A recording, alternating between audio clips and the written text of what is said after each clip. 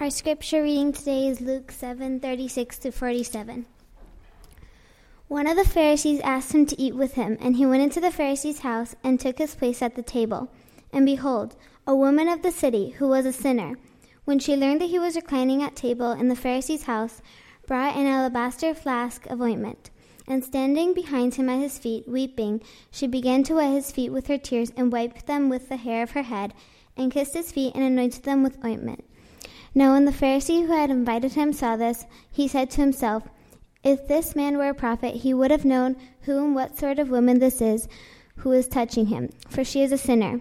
And Jesus, answering, said to him, "Simon, I have something to say to you." And he answered, "Say it, teacher." A certain moneylender had two debtors. One owed 500 denarii and the other 50. When they could not pay, he canceled the debt of both. Now which of them will love him more? Simon answered, "The one, I suppose, for whom he canceled the larger debt." And he said to him, "You have judged rightly." Then, turning toward the woman, he said to Simon, "Do you see this woman? I entered your house. You gave me no water for my feet, but she has wet my feet with her tears and wiped them with her hair. You gave me no kiss, but from the time I came in she has not ceased to kiss my feet. You did not anoint my head with oil, but she has anointed my feet with ointment. Therefore, I tell you, her sins, which are many, are forgiven, for she loved much, but he who is given little loves little." This is the word of the Lord.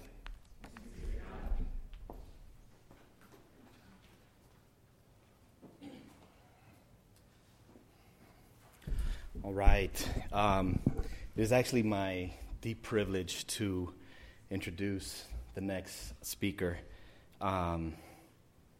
Undoubtedly, many of us in this room have had many conversations with him, from architecture to art to wine selections to liqueur to talking about geology or history. The depth of this man seems to just go on and on and on. I've had the privilege of engaging him on a very deep, personal level, sometimes very painful, very honest conversations with each other. And what Carrie says actually rings so true, is that we realize in the midst of our conversation, even at the end of our conversations, we don't belong to ourselves. And so I want to introduce my brother, mi hermano, Stan.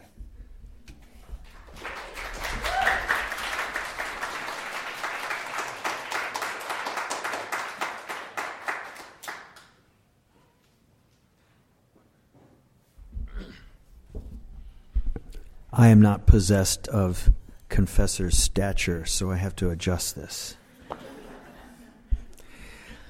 Thank you this morning. It's a privilege to look at God's Word together and kind of share it and see, what He might have for us. I just would briefly like to start out maybe on a little more somber note. Brad and Janelle and Shannon, who live in our building, Shannon's my roommate, about 2 Wednesdays ago, we lost a neighbor and a friend, Eric Thomas, who we affectionately knew as Bear. He was our neighbor and our friend, and sadly, he was victimized by some of the senseless gun violence that plagues our city. And we've been touched very directly by that. I didn't know Bear that long. I just moved to East Garfield Park into Brad's building about, it would be a year ago this December, actually. And notwithstanding that, Bear and I started to get to know each other. It actually started over what I consider pretty nice-looking Boston Celtics baseball cap lid, and we were watching a game and ordered some pizza by Uber Eats, and so I ran out to pick that up wearing the lid, and he saw it, and some of the guys saw it, and through that we, started to get to know each other. It was, Bear was part of one of the local street organizations and was involved in some of the street business. But notwithstanding that, he befriended me when I would just show up outside in front, and he would be out there. He would be out, Stan the man, and come over and give me a big hug. And, it was really tragic that, as he was only 26, as I was starting to get to know him, that he was taken from us. Fortunately, Brad and Janelle had the opportunity to know him longer and was enriched. But, I wondered, why would someone from such a completely different background and just whole life experience, want to engage in friendship and get to know me? And I believe it's true of Brad and Janelle and Shannon. I think that in some way the Lord Jesus, who indwells in us, was reaching out to Bear and kind of calling him and just kind of interacting with him through us, maybe unconsciously, because that's kind of how the Lord works. And in that spirit, the Lord being the Lord of life and being no respecter of persons, but loving everyone whom he has created, he is our Messiah, and he is God the Son,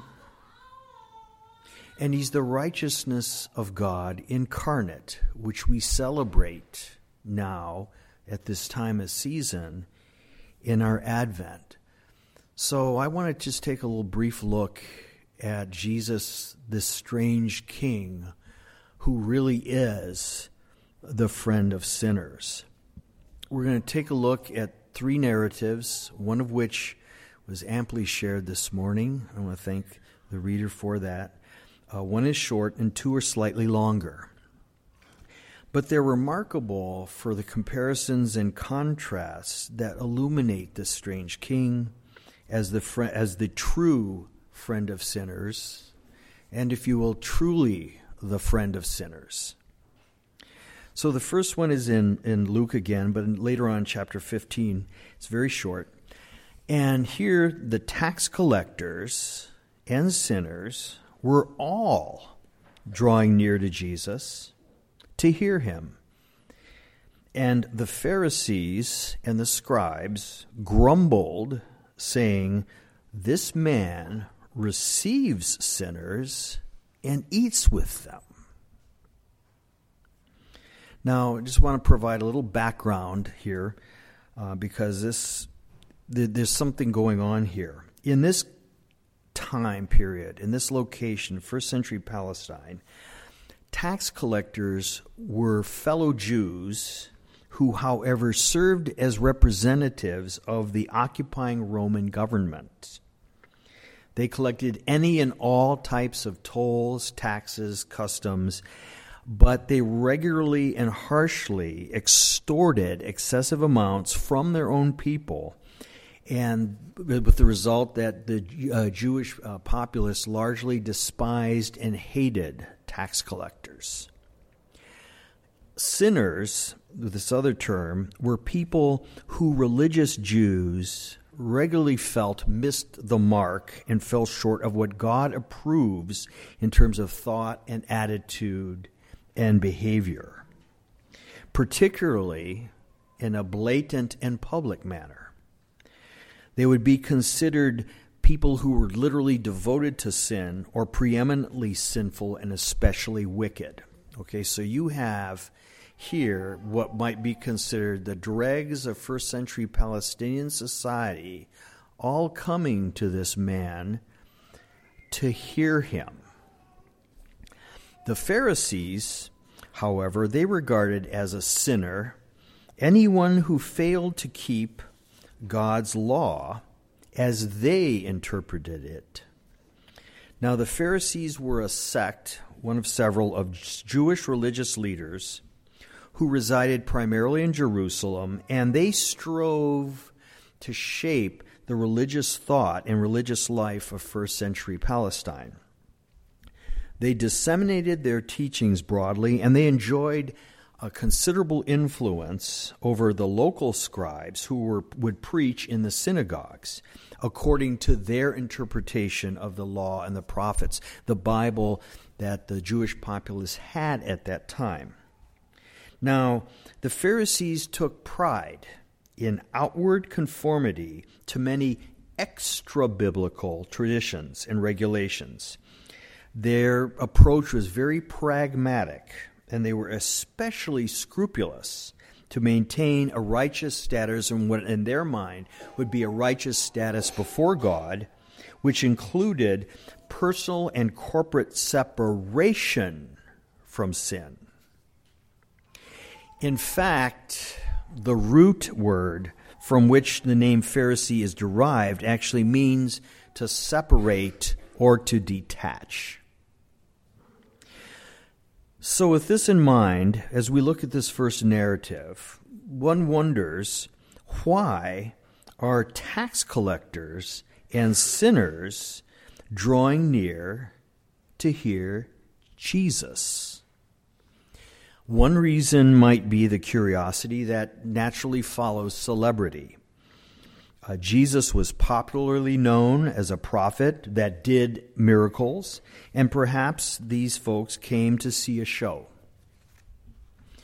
One other reason might be to hear words of comfort and peace that in contexts like these, Jesus tended to speak, especially to those who were downtrodden and outcast. And I think this gets a little closer maybe to what's going on.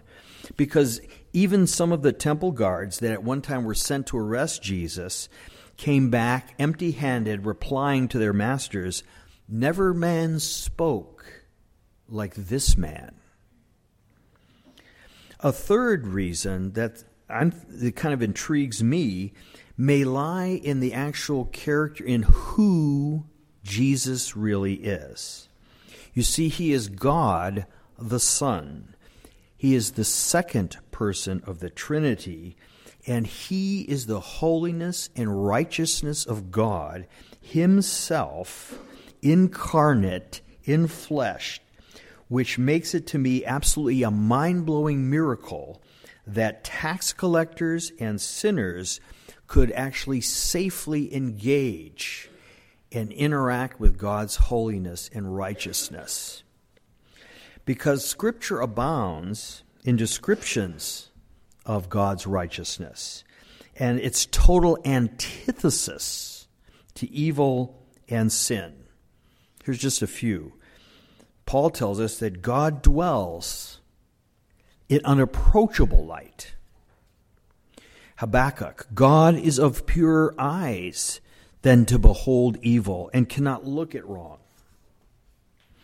Exodus, God tells Moses directly, "You cannot see my face and live, for no man shall see me and live." Revelation, the cherubim, holy, holy, holy is the Lord God Almighty. And Ezekiel's very plain, "The soul that sinneth, it shall die." So the holiness and the righteousness of God are real, and they're no joke. Yet, but God, the same Scripture tells us astonishingly that the evil abhorring and sin incinerating holiness and righteousness of God became flesh and dwelt among us. Almighty God sent his holy and righteous Son in the likeness of sinful flesh and for sin. God, a very God, as the Creed says, becomes man. The ineffable righteousness of God becomes incarnate. He becomes enfleshed, fully human as he is fully divine, which is precisely why we celebrate Advent at all.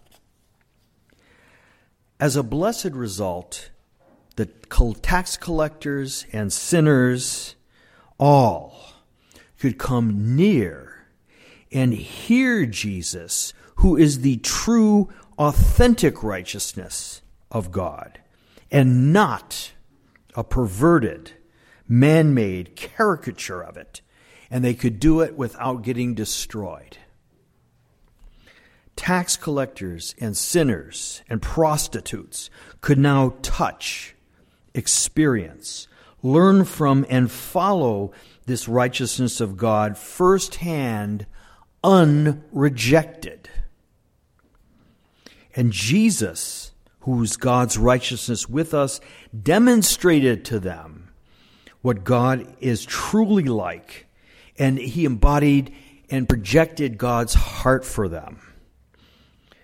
When he saw the crowds, Matthew writes, he had compassion. Splanknisomai, which is the Greek word for that. Bowels of compassion for them. Deeply moved at their condition because they were harassed and helpless like sheep without a shepherd. By striking and truly sad contrast, the Pharisees and the scribes, the religious leadership of that day, were unhappy that a righteous God chose to receive and eat with tax collectors and sinners. In fact, the scripture is more pointed in that one narrative I read earlier. It says that the Pharisees and the scribes grumbled. And that word means murmuring, conveying a sense of continuous, heavy complaining. And ironically, it's the same word that is used of the Israelites as they grumbled to Moses and Aaron, and grumbling against God, actually, in the wilderness of the Exodus. So in some sense, nothing really changed with them. This tragic behavior by the scribes and Pharisees also continues in the next narrative, which we're going to look at, where God's righteousness incarnate becomes proactive in reaching out to tax collectors and sinners. Jesus passed on, and he saw a man named Matthew sitting at a tax booth, and he said to him, "Follow me." And he arose and followed him. What's amazing is that God's righteousness invites unrighteousness to follow him. And as Jesus reclined at a table in the house, behold, many tax collectors and sinners came and were reclining with Jesus and his disciples. And when the Pharisees saw this, they said to his disciples, "Why does your teacher eat with tax collectors and sinners?" And when Jesus heard it, because they didn't direct that question to him, they directed it to the disciples.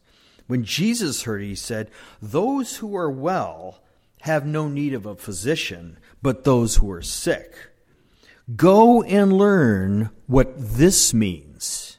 I desire mercy, not sacrifice." Now, Luke has an account of this same event, and it adds some interesting detail. Matthew is referred to by Luke as Levi, and most scholars believe it might be a compound name, Matthew Levi. But in the Lucan account, Levi throws a huge dinner party for Jesus after he is called. And a great feast in his house, it's called. And there was a large company of tax collectors and sinners reclining at the table, not just a few friends. The significance of Matthew throwing a great feast for Jesus and his disciples, breaking bread with Matthew in his house and with his homies, cannot be understated. To the Pharisees and scribes, it was nothing short of scandalous. Scandalous. Barry James, who's the associate professor of pastoral ministries at the Dallas Theological Seminary, wants to share some insights about the significance of being at table, which is the term that's used in scriptures for what took place there, which Jesus undoubtedly appreciated and which in turn celebrates our Lord's perfect humanity. Dr. James writes, sharing tables is one of the most uniquely human things we do. No other creature consumes its food at a table, and sharing tables with people reminds us that there is more to food than fuel. Tables are one of the most important places of human connection. We are often most fully alive when sharing a meal around a table. And throughout the Bible, God has a way of showing up at tables. The table is the place where broken sinners find connection and belonging. And so it is that we find the righteousness of God Incarnate reclining at a table with Matthew and a great company of tax collectors and sinners. What a miracle of pure, unadulterated grace this is. Yet, when the Pharisees saw this, they said to his disciples, "Why does your teacher eat with these tax collectors and sinners?" And Jesus, of course, answers them as we have read, "Those who are well have no need of a physician, but those who are sick. Go and learn what this means. I desire mercy, not sacrifice. I desire mercy, not sacrifice." Jesus astoundingly cites Hosea 6:6 to the Pharisees. Hosea, the prophet God commanded to marry, that is, join himself to an unfaithful prostitute. What the Pharisees couldn't or wouldn't grasp is that becoming one with sinners is precisely what the righteousness of God does. Darrell Bach, who's another professor of New Testament studies at Dallas Theological Seminary, positions it this way in a real compelling manner. He writes, "Many people think that one must choose absolute separatism if one is to remain pure. But for Jesus, the righteousness of God incarnate is a false choice. Jesus views people in terms of what God could make them into, rather than pigeonholing them into who they currently are. There is no compromise with holiness in his relationships with sinners, because one of the very characteristics of God's holiness is the way he reaches out in mercy to those in need. God graciously takes the sinner who is responsive to him and begins the work of transformation. Often what wins an outsider to God is genuine friendship. This brings us to the final narrative we'll look at, where we will see the righteousness of God incarnate become intimate with public, blatant unrighteousness. One of the Pharisees asked him to eat with him, and he went into the Pharisee's house and reclined at the table. And behold, a woman of the city, who was a sinner, when she learned that he was reclining at the table in the Pharisee's house, brought an alabaster flask of ointment and standing behind him at his feet, weeping, she began to wet his feet with her tears, wiped them with the hair of her head, and kissed his feet, and anointed them with the ointment.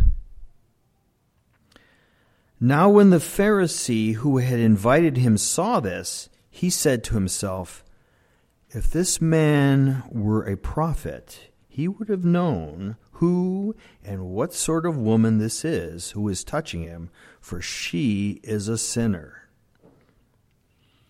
And Jesus answering said to him, "Simon, I have something to say to you." And he said, "Say it, teacher." I'm going to just skip a section. Then turning to the woman, he said to Simon, "Do you see this woman? I entered your house. You gave me no water for my feet, but she has wet my feet with her tears and wiped them with her hair. You gave me no kiss, but from the time I came in, she has not ceased to kiss my feet. You did not anoint my head with oil, but she has anointed my feet with ointment. Therefore I tell you, her sins, which are many, are forgiven, for she loved much. But he who is forgiven little loves little." And he said to her, "Your sins are forgiven." Here we see a Pharisee inviting Jesus to eat with him, to be at table with him. And this too raises some questions, especially in the light of what we've seen so far. What were the Pharisees' motives? Did he, a teacher of Israel, see a chance to learn more about God from one who was called the prophet of Galilee? Or was the Pharisee more calculating? Was he seeking to vet Jesus, to see if he truly is one who speaks for God, which is what a prophet is? His response in this narrative to the woman of the city touching Jesus somewhat suggests this. But I wonder if there might not be something deeper. Was even the Pharisees' veiled, covert unrighteousness attracted to the authentic, forgiven, restoring righteousness of God incarnate? Did this Pharisee, deep in his heart, wish he could come to Jesus like the desperate, broken woman of the city? Was he unwilling, or was he afraid to suffer the loss in status, acclaim, and wealth that such a move most surely would entail? The narrative doesn't say. We do know, however, that some years later after this, another Pharisee made just such a move, declaring plainly that he had willingly suffered the loss of all things for the sake of knowing Christ Jesus, his Lord. Public, blatant unrighteousness personified in the woman from the city who was a sinner had no hesitation in making the move that Simon the Pharisee had hesitated to make. She had nothing to lose, for she had already lost everything: status, reputation in the community, probably also wealth and even health. And she knew it. She was not ashamed to stand publicly at the righteousness of God Incarnate's feet, wetting them with her tears, drying them with her hair, and anointing them with ointment. And having nothing to lose, she had everything to gain. And she did in Jesus. Amazingly, but perhaps not so amazingly, the righteousness of God incarnate let public, blatant unrighteousness touch him, handle him, yes, worship him in what at the time and in that culture must have been a shocking display of intimacy and one that was as blatant as her sin. This must have just rocked Simon's pious elite gathering of other Pharisees and scribes. That behavior was terribly incongruent with their understanding of what a prophet, one who speaks for Yahweh, would actually do. Instead, however, what they got to see was how the real righteousness of God behaves towards repentant unrighteousness. Righteousness that desires mercy, not sacrifice. Righteousness that credits a penitent, unrighteous woman's embrace as worship and forgives that unrighteousness, replacing it with the righteousness of God Himself. Oh, the depths of the riches, of the wisdom, of the knowledge and mercy of God. How unsearchable are His judgments, and how inscrutable are His ways. Like the penitent tax collector of Jesus' parable, Matthew Levi, the woman of the city who was a sinner, and perhaps some of the great crowd of tax collectors and sinners at Matthew's table, they all went back to their houses justified, transformed, and indwelt by the righteousness of God. Scripture tells us, praise the Lord, that anyone who is unrighteous, who is a tax collector, who is a sinner, who is a prostitute, can come to Jesus, the Word of God made flesh, the righteousness of God incarnate. They can embrace His cross as their full, complete, and final payment for their unrighteousness and place their soul's eternal welfare into His nail-pierced, trustworthy, and loving hands. Jesus the Christ, the Messiah, is Emmanuel, God with us. See, He's the one that invites you, that invites us, sinners all, to come to Him and be reborn. Come to me, all you who are weary and heavy laden, and I, Jesus the Messiah, will give you rest. Take my yoke upon you and learn from me, for I am meek and lowly of heart, and you will find rest for your souls. Anyone who does that becomes united to Jesus Christ and is forever indwelt by Him, becoming a cell of the body of Christ on earth, the church. Jesus, our strange King, says to us who have, "No longer do I call you servants, but I have called you friends. You did not choose me, but I chose you. And lo, I will be with you always, even unto the ending of the world." See, the righteousness of God incarnate calls us all to partake of Him, to join Him as He restores His sin-scarred people and creation. He calls you and me this Advent season, because Jesus, this strange King, the friend of sinners, calls you and me His friend. He invites you to become part of His body, the church, if you haven't. He invites you to be like Him, the righteousness of God incarnate, at school, at work, in a broken, underserved community, or on the block, in a fallen world of sinners, where one beggar joyfully tells another beggar where to get the bread of life. Thank you, and God bless.